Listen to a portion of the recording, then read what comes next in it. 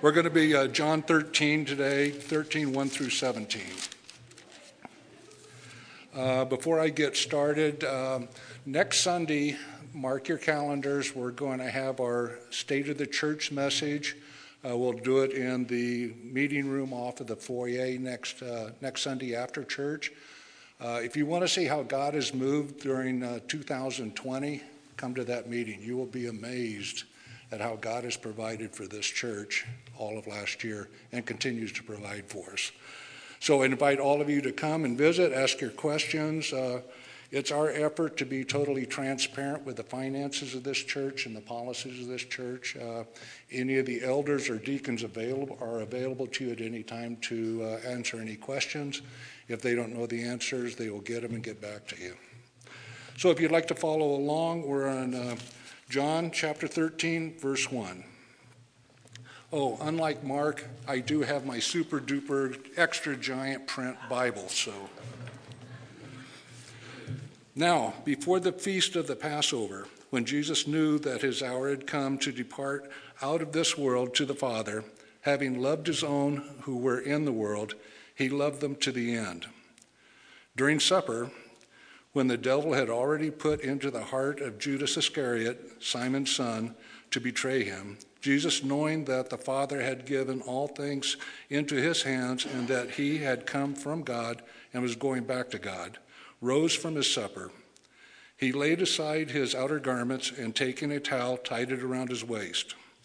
When he poured out water into the basin and began to wash the disciples' feet and to wipe them with a towel that was wrapped around him, he came to Simon Peter, who said to him, "Lord, do not wash my feet." Jesus answered him, "What I am doing you do not understand now, but afterward you will understand." And Peter said to him, "You shall never wash my feet." Jesus answered him, "If I don't wash you, you have no share with me." Simon Peter said to him, "Lord, not my feet only, but my hands and my head." And Jesus said to him, "The one who has bathed does not need to wash except for his feet, but is completely clean. And you are clean, but not every one of you." For he knew who had betrayed him. That was why he said, "Not all of you are clean." When he had washed their feet and put on his outer garment and resumed his place, he said to them, "Do you understand what I have done to you? You call me teacher and Lord, and you are right, for so I am. If I then, your Lord and teacher, have washed your feet, you also ought to wash one another's feet. For I've given you an example that what you also should do as I have done to you. Truly, truly, I say to you, a servant is not greater than his master, nor is a messenger greater than the one who sent him. If you know these things, blessed are you if you do them." Will you join me in prayer?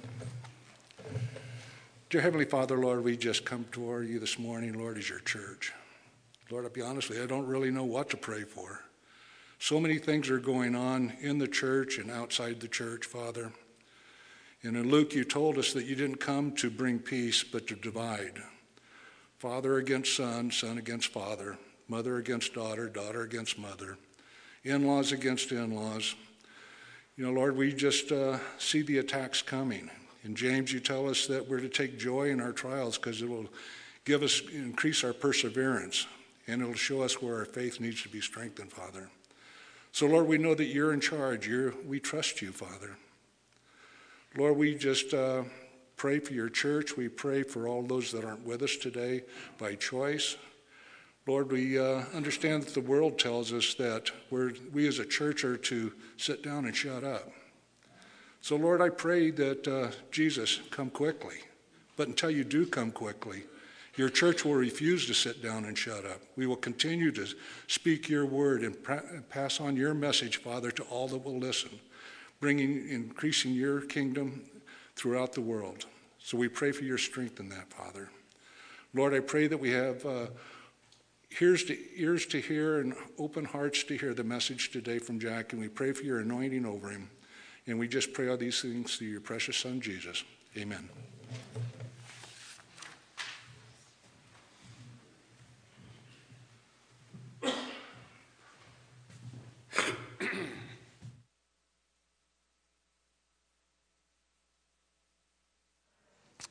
I'm a testimony of his goodness. A long time ago, somebody told me, measure twice, cut once. Never quite been able to get why that's important. That's why the wires from the TVs are 3 feet too low. I should try to learn that lesson this time. Then this week I wouldn't have to fix that. But I'm super thankful for the guys who spent all day Saturday putting that in. We had to replace the projectors. They were all fading, and so we decided maybe this is a more permanent solution for that. So hopefully that'll meet the need, so we can see what we want to worship. Yes, I know you're happy, honey. So as we look at John chapter 13 this morning, we have now entered into what Scripture calls or what people call the farewell messages of Christ. Now we're in the final hours. In one chapter we left a week, and now we have just hours to the cross. And so as we look at it, the Bible tells in Luke chapter 22, and we'll look at that a little bit later, that on this night of the Last Supper, the disciples were arguing about something. Do you remember what they were arguing about? Who's the greatest? And we really haven't stopped that fight in the last 2,000 years. Mankind is still arguing who has the greatest philosophy, who's got the greatest ideas on what to do for what. That's the whole political system of our country is kind of ramps that up, right? Well, no, we know what to do. No, we know what to do. We're the ones who should decide. No, we're the ones who should decide. And so you have this idea, the clamoring from mankind, not just within the church, but is a cry for who's the greatest. And very clearly, believers know that the answer to that question is Jesus. He's the greatest. That's why whatever Jesus says is the solution. That's the one we as Bible believers, Christ followers, we would take that, whatever Jesus commands, and that's what we want to walk in. That's what we want to fulfill.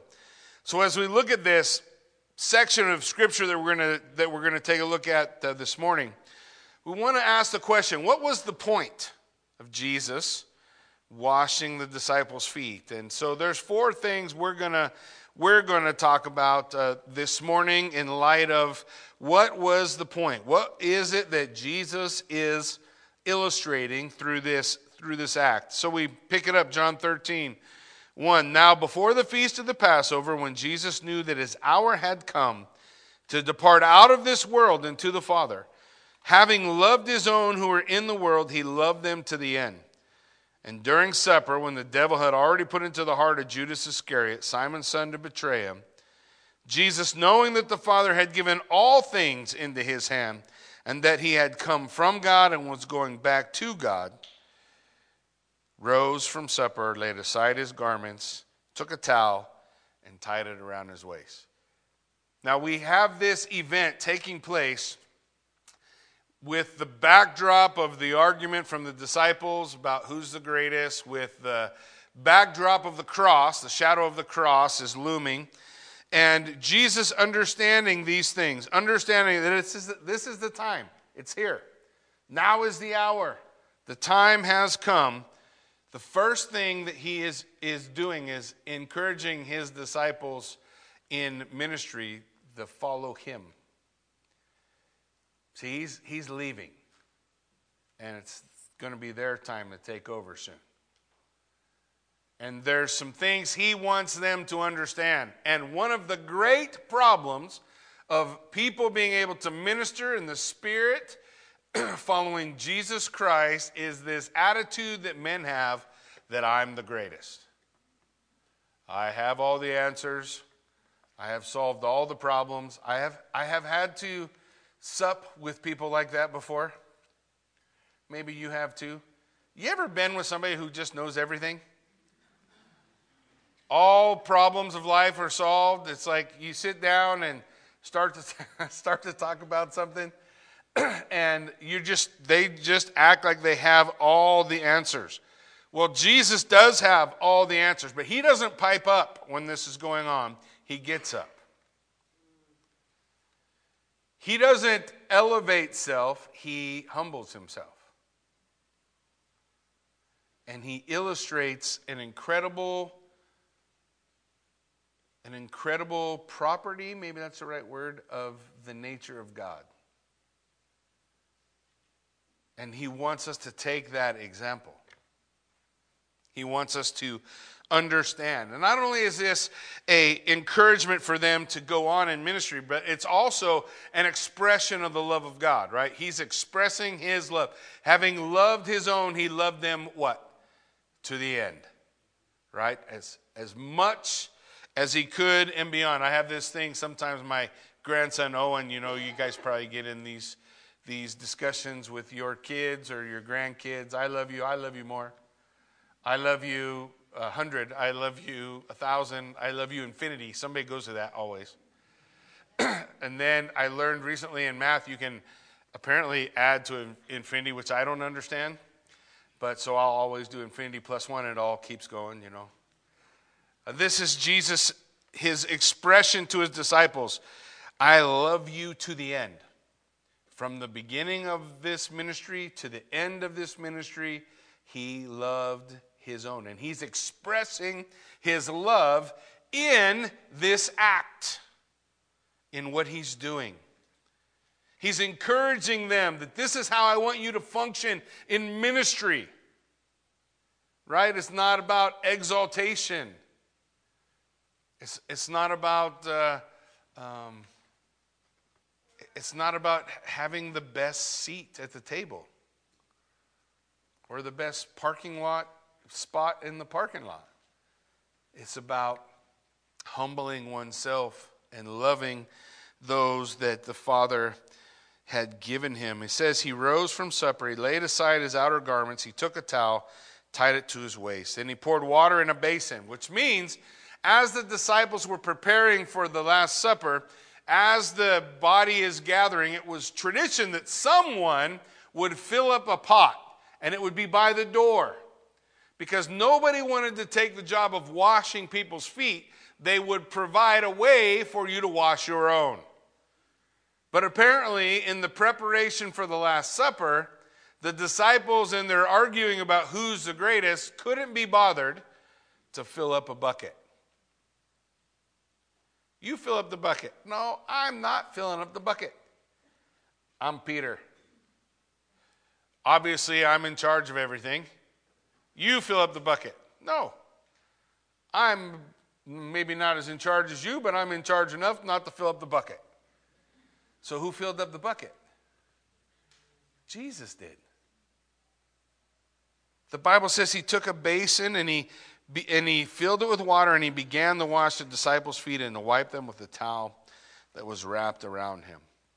As we consider this, I think one of the things, the next two things we're going to focus on in Jesus' illustration here is the emphasis. Is that the word I want to use? He's emphasizing. That's not it.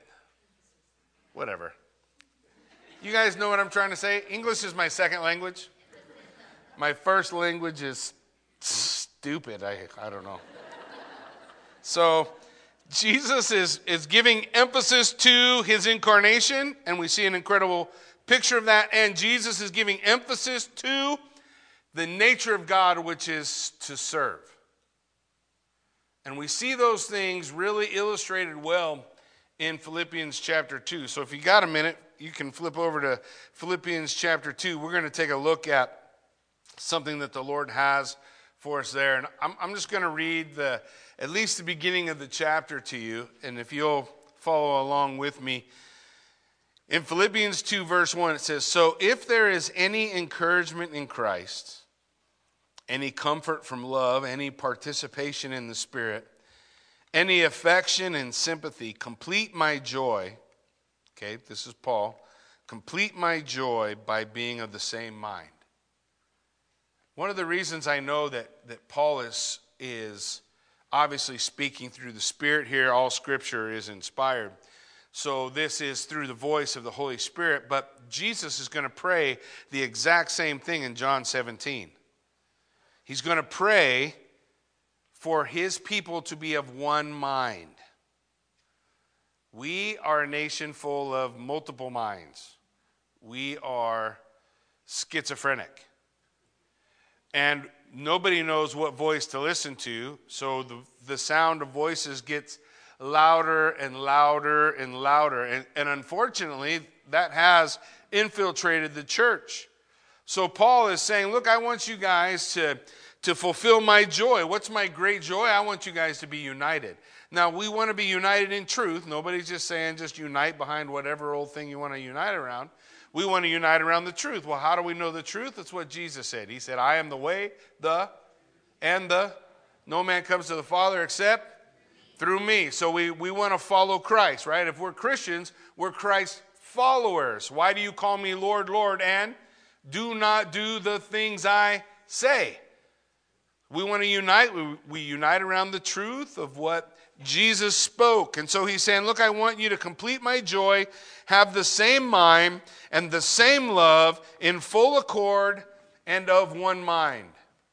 This is for the body of Christ. This is supposed to be our attitude. Verse 3, do nothing from selfish ambition. What did that say? Do nothing from selfish ambition. Did you catch that? How many things should we do for selfish ambition? How many things should we do to be seen by the multitude? How many things should we do so that we will be elevated in the eyes of others? How many things should we do so that we can make claim that I'm the greatest? Nothing, right? Let nothing be done out of selfish ambition or conceit, but in humility count others more significant than yourself. What are we seeing in John chapter 13? The argument of the disciples. Who's the greatest? Nobody's going to put out a basin of water so anybody can wash their feet. Jesus gets up during the meal. He's going to go take off his outer garment. He's going to clothe himself in a towel. He's going to fill up a basin of water, and they're all watching. And then one by one, he's going to wash their feet. Let nothing be done through selfish ambition or conceit, but in humility, in lowliness of mind, count others more significant than yourself. This is exactly what the God of the universe is modeling. Right? That's what the God of the universe, the creator of all things, is modeling. Verse 4, let each of you look out not only for his own interest, but also to the interests of others. How do we accomplish this? From verse 5 on, have this mind among yourselves, which is yours in Christ Jesus, who though he was in the form of God, did not count equality with God a thing to be grasped, but emptied himself by taking the form of a servant. Being born in the likeness of men, being found in human form, he humbled himself by becoming obedient to the point of death, even the death of the cross. Therefore God has highly exalted him and bestowed upon him the name that is above every name, so that at the name of Jesus every knee should bow in heaven and on earth and under the earth, and every tongue will confess Jesus Christ is Lord, to the glory of the Father. Paul gives us a great description of exactly what Jesus is emphasizing for his disciples in John chapter 13. It is our responsibility to exalt Jesus. We do that by letting his mind be in us. Let this mind be in you. Have this mind. As believers, our mind ought to be focused on Christ, who left heaven's glory. We can't even fathom, because none of us have ever seen it. None of us will ever be able to fathom what it is that that Jesus did for us just in the incarnation, not even including the crucifixion, death, burial, and resurrection, which is mind-boggling in and of itself. But the incarnation is an incredible idea for us to, in fact, the reality is we don't do a very good job of expressing it because we're limited by language. I bet if we spoke Yahwezian, which maybe we will when we get to heaven, we'll speak God's language. When we speak God's language, I bet there's a way to communicate it better. Right? Because in English, we have a hard time communicating what does it mean to be fully God and fully man. Do you know? Oh, I know. There's textbook definitions, and we can read those things, but even after that, we're going to scratch our head and say, I'm not sure how that works. That's just what the Bible teaches us. The Bible teaches us that the creator of the universe, God incarnate, that the Word who was with God, was face to face with God, was God, and became flesh and dwelt among us. So we are to keep our minds stayed on this ideal that he left heaven's glory, that he became a man, that he endured the cross. That's the mind of Christ. That these thoughts lead us toward joy in Christ and unity in Christ. We often get distracted by other stuff because we let our minds be focused on something else. Jackie put those boxes too low under the TV. I can't focus on anything he's saying because I see wires. Or, right? I mean, fill in the gap with whatever you want. I can't hear, once upon a time it was, I can't hear Jackie because he's got a top knot, and that's just ridiculous. Did you see what he did with his hair this week? The point is we keep our mind stayed on Christ. He is the focus of the church. All my joy is in him. All my unity is in him. I need the mindset, my mind to be set on him. Our concern with the divine selflessness of Christ, who being in the very form of God did not consider that something to be grasped or flaunted or paraded. That is so opposite of us. Because really we don't have anything to be equal in, right? The exaltation of what it is to be Almighty God and then be a baby who's fed by a mother. What's that like? We're usually bringing on our own imagination and inflating our self-worth to be something to grasp. But yet he's not grasping. He's letting go. He's not parading. He becomes that picture for us, who though he was in the form of God, that word is morphe, means he is in his DNA is divine. He is Yahweh. One of the things that the Bible teaches is that there is one being of God and three persons or subsistences from that one being. That they are distinct, that they are uniquely one, uniquely unified, uniquely distinct, and uniquely difficult to comprehend. This is how it ought to be. Is God.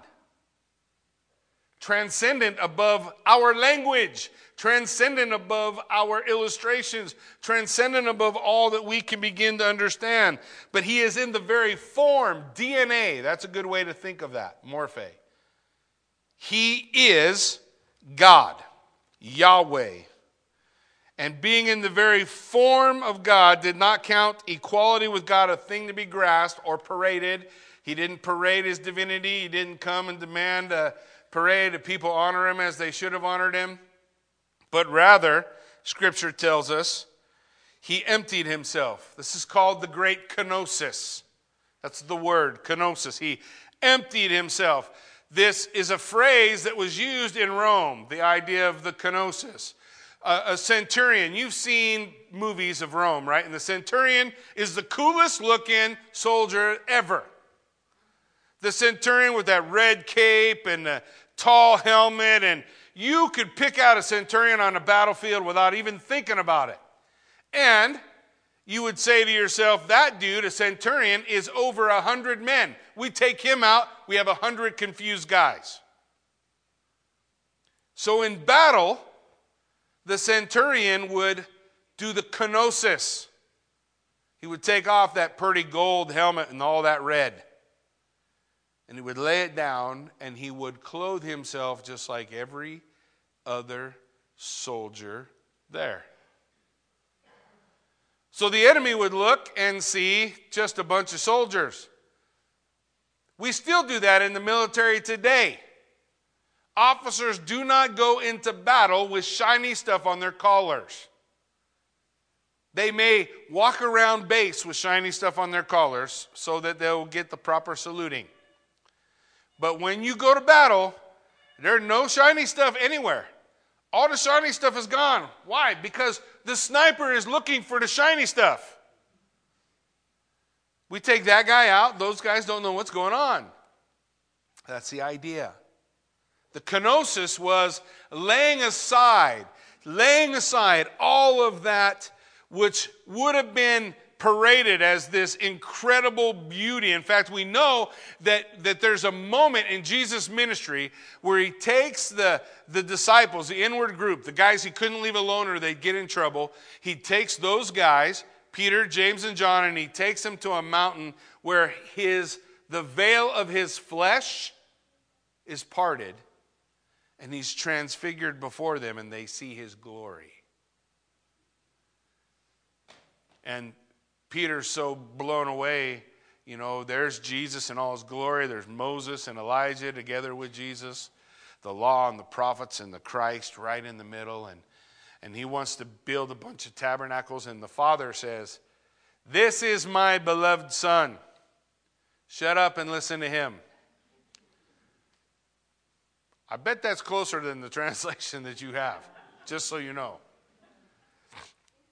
So he's this focus. This is the kenosis, the laying aside, not parading the fact that he is God, emptying himself. 2 Corinthians 8:9 does such a great job of expressing it. Listen, "For you know the grace of our Lord Jesus Christ, that though he was rich, yet for your sake he became poor."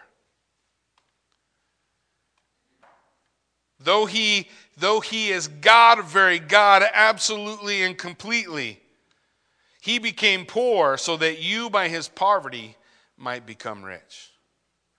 He became poor.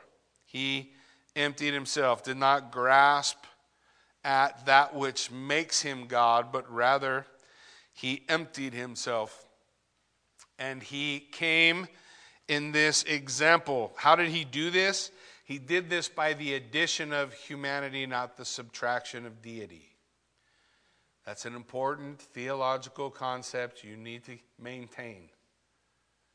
The addition of humanity, not the subtraction of deity. But cloaking yourself in humanity did mask deity. That's what the transfiguration was all about. He pulled apart the veil which is his flesh, and they saw the glory beneath. So you have this idea, through the addition of his humanity, he is, while fully God, according to Colossians 2:9, "For in him the whole fullness of deity dwells in bodily form," he is covered, clothed in humanity. No subtraction of deity has taken place, but in the addition of humanity, there is a covering. Matthew 17, you guys have time to look at it. We're not going to take time this morning, but Matthew 17 is the transfiguration where Jesus' flesh is parted, and they see the glory of the deity beneath. They see the beauty of who Christ is. But I want to continue to develop this idea together with John chapter 13. Jackie, what's your point? Look at Philippians 2, verse 7. He emptied himself by taking the form. You see that phrase again? By taking the form of a servant, being born in the likeness of men. In the same way that Jesus' form is Yahweh, in the same way that Jesus' DNA is deity, his DNA is servant. John chapter 13 is a great illustration of that truth. That the God of the universe does not parade that, but rather the Word became flesh and dwelt among us, and we beheld the glory of the only begotten. We beheld his glory, the one who's in the bosom of the Father, the only God who is in the bosom of the Father. He, Jesus Christ, has revealed him, the Father, to us. We see this beautifully illustrated in John chapter 13. What makes Jesus God also makes Jesus servant. It's the opposite of the clamoring and noise to be the greatest. The world always appreciates that attitude, right? Otherwise, every sport guy that you ever saw on TV wouldn't talk about how good he is or how good his team is. We're the greatest. We're number one. We're the best. Jesus would say, that's not something I'm parading. I want to parade service. So the God of all the universe put on flesh and died for us. Was there a better picture of servant? Let this mind be in you, which was in Christ Jesus our Lord. This is our attitude. This is how we are supposed to relate with one another. By having that mind, by having that attitude, by recognizing the beauty of Christ displayed, but also knowing morphe. He was made in the morphe, the DNA of a servant. Just as his essence is God, his essence is servant. 1 Corinthians 1:22, it says, for the Jews demand signs and the Greeks seek wisdom, but we preach Christ crucified, a stumbling block to the Jews and folly to the Gentiles. But to those who are called, both Jews and Greeks, Christ is the power of God and the wisdom of God.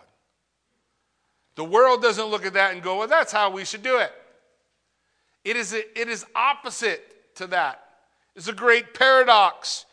1 Timothy 3:16, great indeed. We confess is the mystery of godliness. He, Christ, was manifest in the flesh, and the Word was with God, the Word was God, and the Word did what? Became flesh. He's manifest in the flesh, vindicated by the Spirit, and seen by angels. He's proclaimed among the nations, believed on in the world, taken up to glory. It's the perfect, it's absolutely perfect picture. And we have this all tied in together. Why? Because he models humility. He's the humble king. The humble king will return, and the humble king will be the exalted king. But here, he's the humble king. He comes in riding on a donkey. Go ahead. I know they say historically that kings would ride in on donkeys when it was about peace. Okay, kings never rode in on donkeys. Why? Because it was humiliating.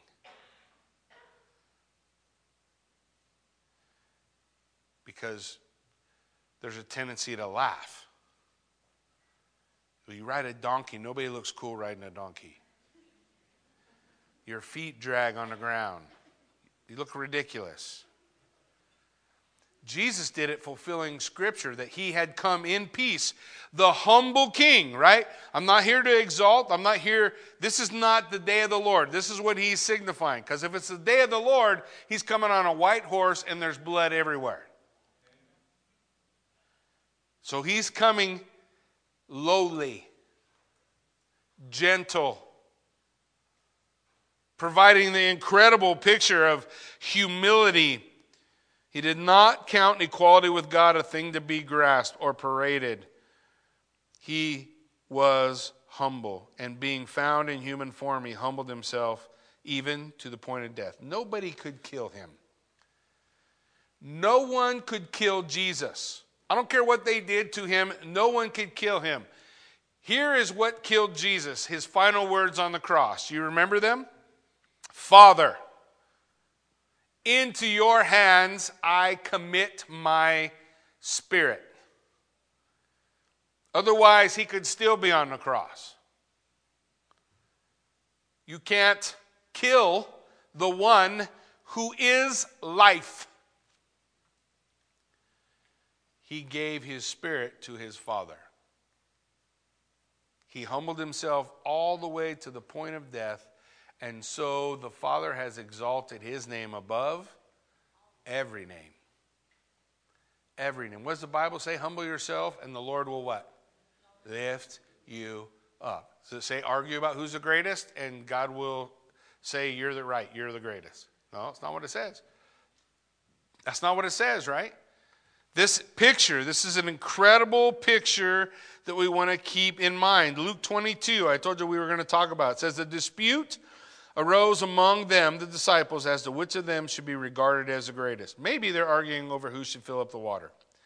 And he said to them, Jesus, the kings of the Gentiles exercise lordship over them, and those in authority over them are called benefactors, but not so with you. This is not how you're supposed to be. Rather, let the greatest among you become as the youngest, and the leader as one who serves. For who is greater, one who reclines at the table or one who serves? Is it not the one who reclines? Yet I am here among you serving. This is the attitude that the Lord wants. This is what he's illustrating in John 13. This is what goes against our human nature. Because as soon as somebody treats us like a servant, we get all upset. Right? Oh, don't look down at me. I'm the greatest. I know it because it happens to me too. This is part of the human condition. This is part of what we have to surrender. This is part of how we deny ourselves, take up our cross, and follow Christ. So Jesus gets the basin of water. He's clothed in a towel, and he came to Simon Peter. And Peter said, Lord, are you going to wash my feet? No. You ever been in a foot washing ceremony? If you've never experienced it, it is as horrific as you can imagine. For the one washing feet, it's not horrific at all. It's actually pretty awesome. What's horrific is having your feet washed. It's horrible. We did this at the Stake and Study in Kimberly. I taught on John 13, and so we did a foot washing ceremony. And it is the single most humbling thing ever. In fact, I get the ball started, and then I go away. That's how bad it is. To have someone sit you in a chair and take off your boots, your shoes, and wash your feet, no conversation. You're like, don't do that. Don't do that. That's what Peter's saying. Lord, don't do that. Especially the Lord. Are you kidding me? Lord, what are you doing? I can't have you wash my feet. Jesus said, what I am doing you don't understand. But afterwards you will. So when we consider this discussion that Jesus is going to have, there are some lessons we need to take from this illustration of the nature of God and the service of God, right? Encouraging his disciples and showing his love to them. Let me tell you, number one, first thing you want to take away from this discussion with Peter, when you don't understand what's going on, why don't you just rest that Christ does? You ever found yourself wrestling with God? Bad place to be. So the Lord says to Peter, Peter says, what are you doing? I don't understand what you're doing, right? This is what Peter's expressing, and Jesus saying, look, I know you don't understand it now, but afterwards you will. That's good enough. It's good enough. That'd be a good place to stop. Okay, Lord. Yes, Lord, we sang a song. I love that song we sang today about all I did was praise. I don't know anything about it, but I love it every time we do it. And whenever I sing it, I think about the Song of Moses. You guys know what the Song of Moses is? Song of Moses. Moses wrote a song after the crossing of the Red Sea. While they were pinned between a rock and a hard place with Pharaoh's army behind them and the Red Sea in front of them, nowhere to escape, the people grumbled. Then God delivered, parted the Red Sea, they got to the other side and sang the Song of Moses. I always want to try to be the person who sings the Song of Moses first. My tendency is to grumble, right? I'm just being real. It sometimes leaps out of my mouth before I've even thought about it. Ask Kathy; she'll tell you. And what I want, it just shows my nature is out of whack with what I want my nature to be in reality. What I want my nature to be in reality is someone who will praise God even if I don't understand how this is all going to work out. Isn't that an exact representation of what our nation looks like right now? How's that all going to work out? I don't know. Jesus does. What I'm doing now, you won't understand, but later you will. Is that enough for you? That's what Jesus is saying. Well, Lord, that's why there's more than one part to this, because Peter couldn't be quiet either. When I don't understand, I want to rest in his knowledge. Verse 8. So Peter said, "You shall not wash my feet." Okay. Lesson 1 on things you don't say to God. You shall not. Should not be a sentence you formulate, right? Or this one, we hear Peter say it often. Not so, Lord. No. Yeah, that's another one you don't say. You just don't say it. Here he says, "You will never wash my feet." So Jesus answered, "If I do not wash you, you will have no part in me." Peter, if you don't let me do this, you're not mine. So, when we say never, Lord, never, realize God has a reason. We are to have his mind. Okay, maybe I will get strung up later. But we are not to have the mind of the Republican Party. We are to have the mind of Christ. We are not to have the mind of whatever political bend. Look, I get bent just as much as anybody else. But that's not our mind. It's supposed to be Christ, who did what? Humbled himself. And then washing Peter's feet, Peter's saying, no. And what is it that Jesus says? If you don't let me do this, you have no part in me. You have no part in me. We don't say never to God. We trust his reason. We rest in his knowledge. And then Simon Peter, because he could never be quiet for 10 minutes, verse 9, I think, honestly, I feel a lot like him most of the time.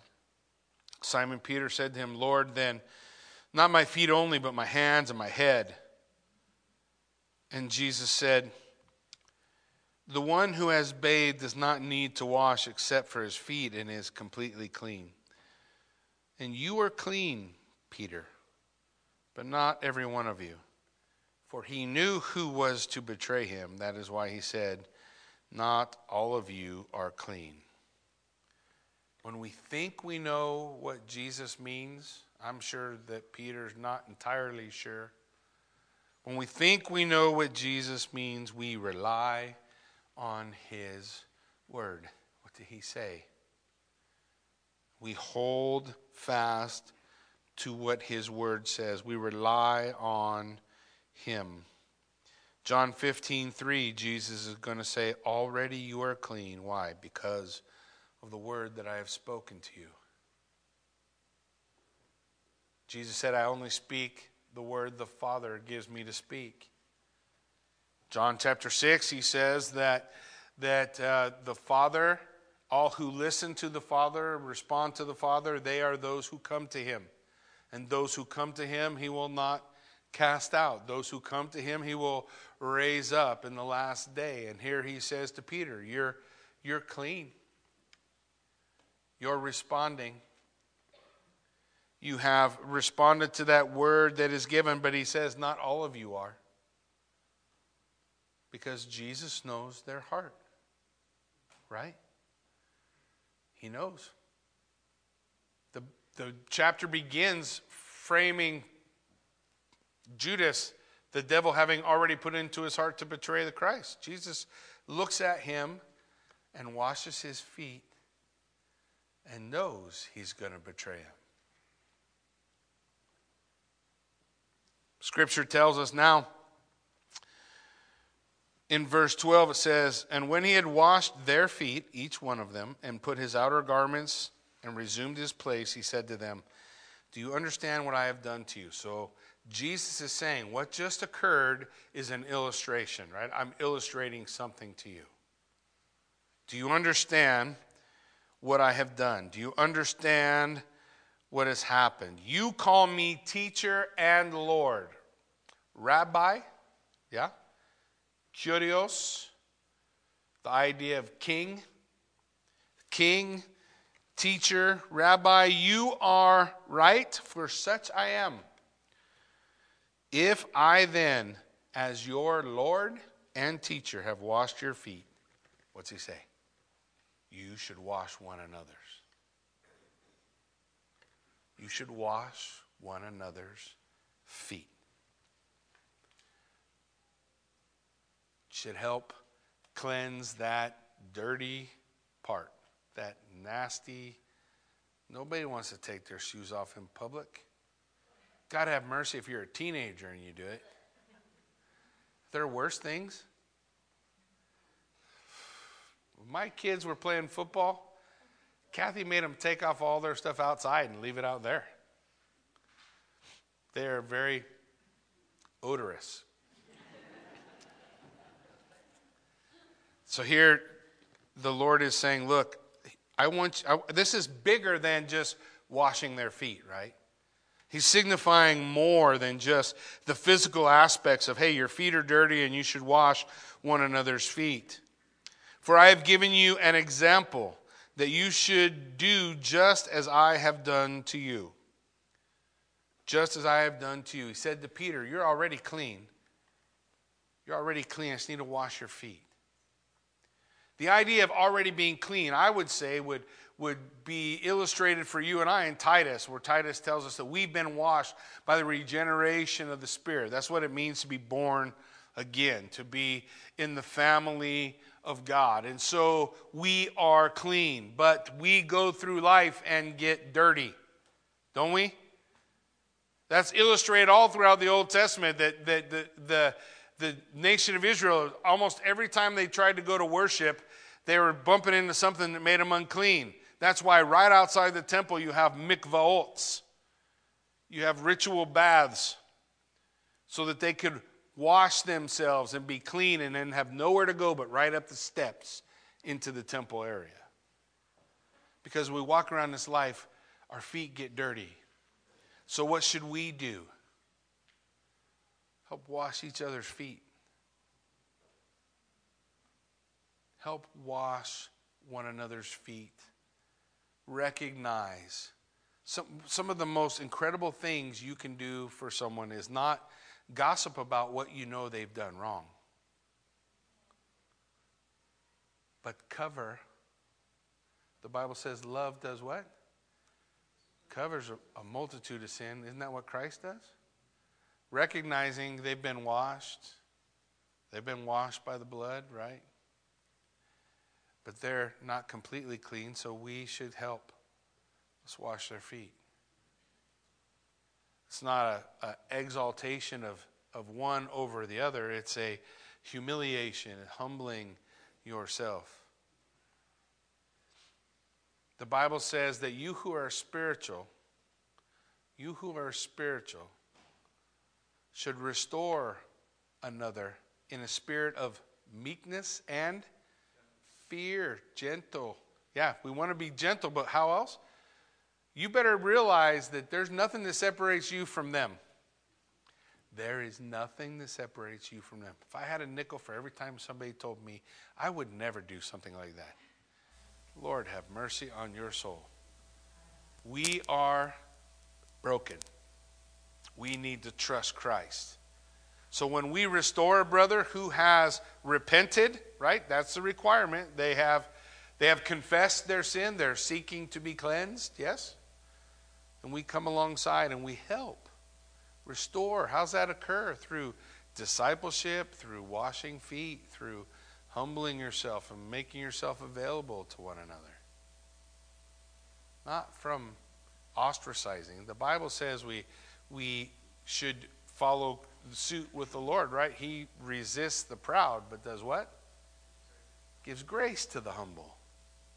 Gives grace to those who have humbly come, humbly confessed, humbly turned, are trusting Christ, and somebody needs to wash their feet. That should be us. Looking for that opportunity to encourage a brother. Listen to what the Lord tells us at the end. He says, truly, truly, I say to you, a servant is not greater than his master, nor a messenger greater than the one who sent him. So if you know these things that I've told you, if you know them, you'll be happy. Is that what he says? No. What's he say? He says, if you know these things, blessed are you if you do them. Somehow our understanding's got to move from our head to our hands. Right? We know it, but are you doing it? We know how we ought to respond, but are we responding? Jesus, in the midst of this discussion with the disciples and them walking around and talking about how great they are, he was maybe so struck in that moment that he gave this incredible illustration of the incarnation. And their Lord and teacher got up from the table and he took off his robe and he put on a towel. And he filled up a basin of water and he went from disciple to disciple to disciple and washed their feet. And then afterwards he said, do you understand what I have done? Do you understand? You're arguing about who's the greatest, and Jesus is the greatest. And what was the example he gave? He washed their feet. This is the call of Christ to his church. He has a desire. He has a prayer, right? He prays to the Father, Lord, let them be one as we are one. He prays for his disciples. He prays for those who would come after them in John chapter 17. And here we find ourselves in the last days. I don't know if we're in final hours, final week, final month, final year. Doesn't matter. The commission is the same.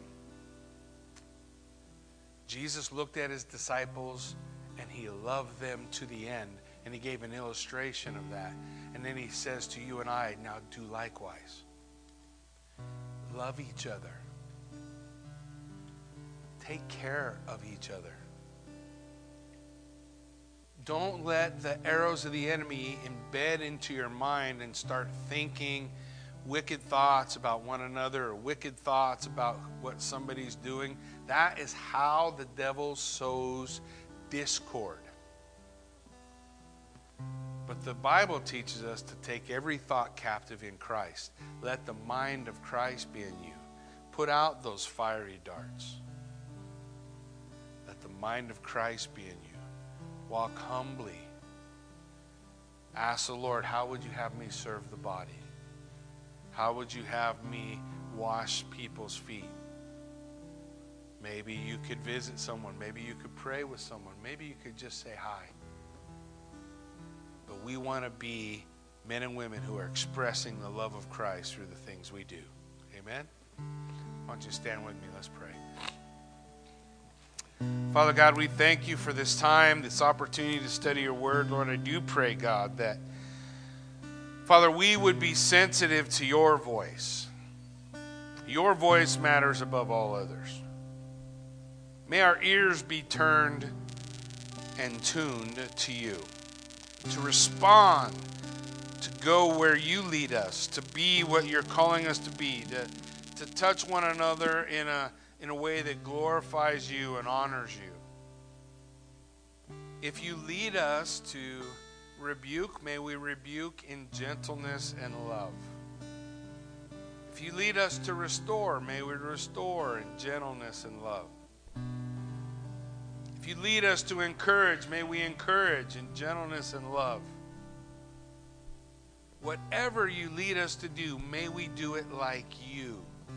May we have the mind of Christ. May we learn from this example of the incredible beauty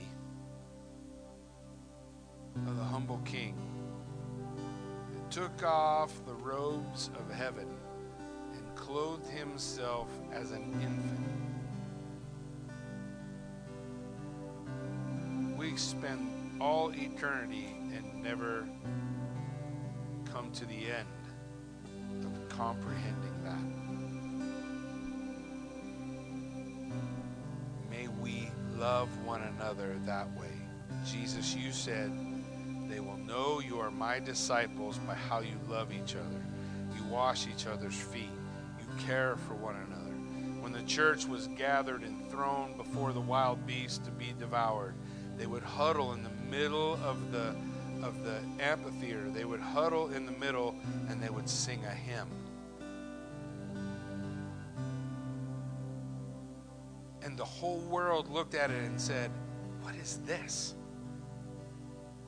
These people are crazy.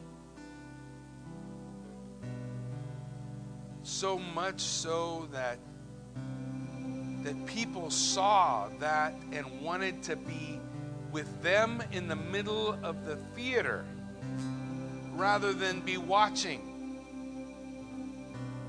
People wanted to be gathered together because that family, that unity, that beauty is what we all long for on this rock. And we'll only find it Jesus' way. So God, move in us, equip us, use us as we surrender to you, God. Be glorified in this place and make us like that.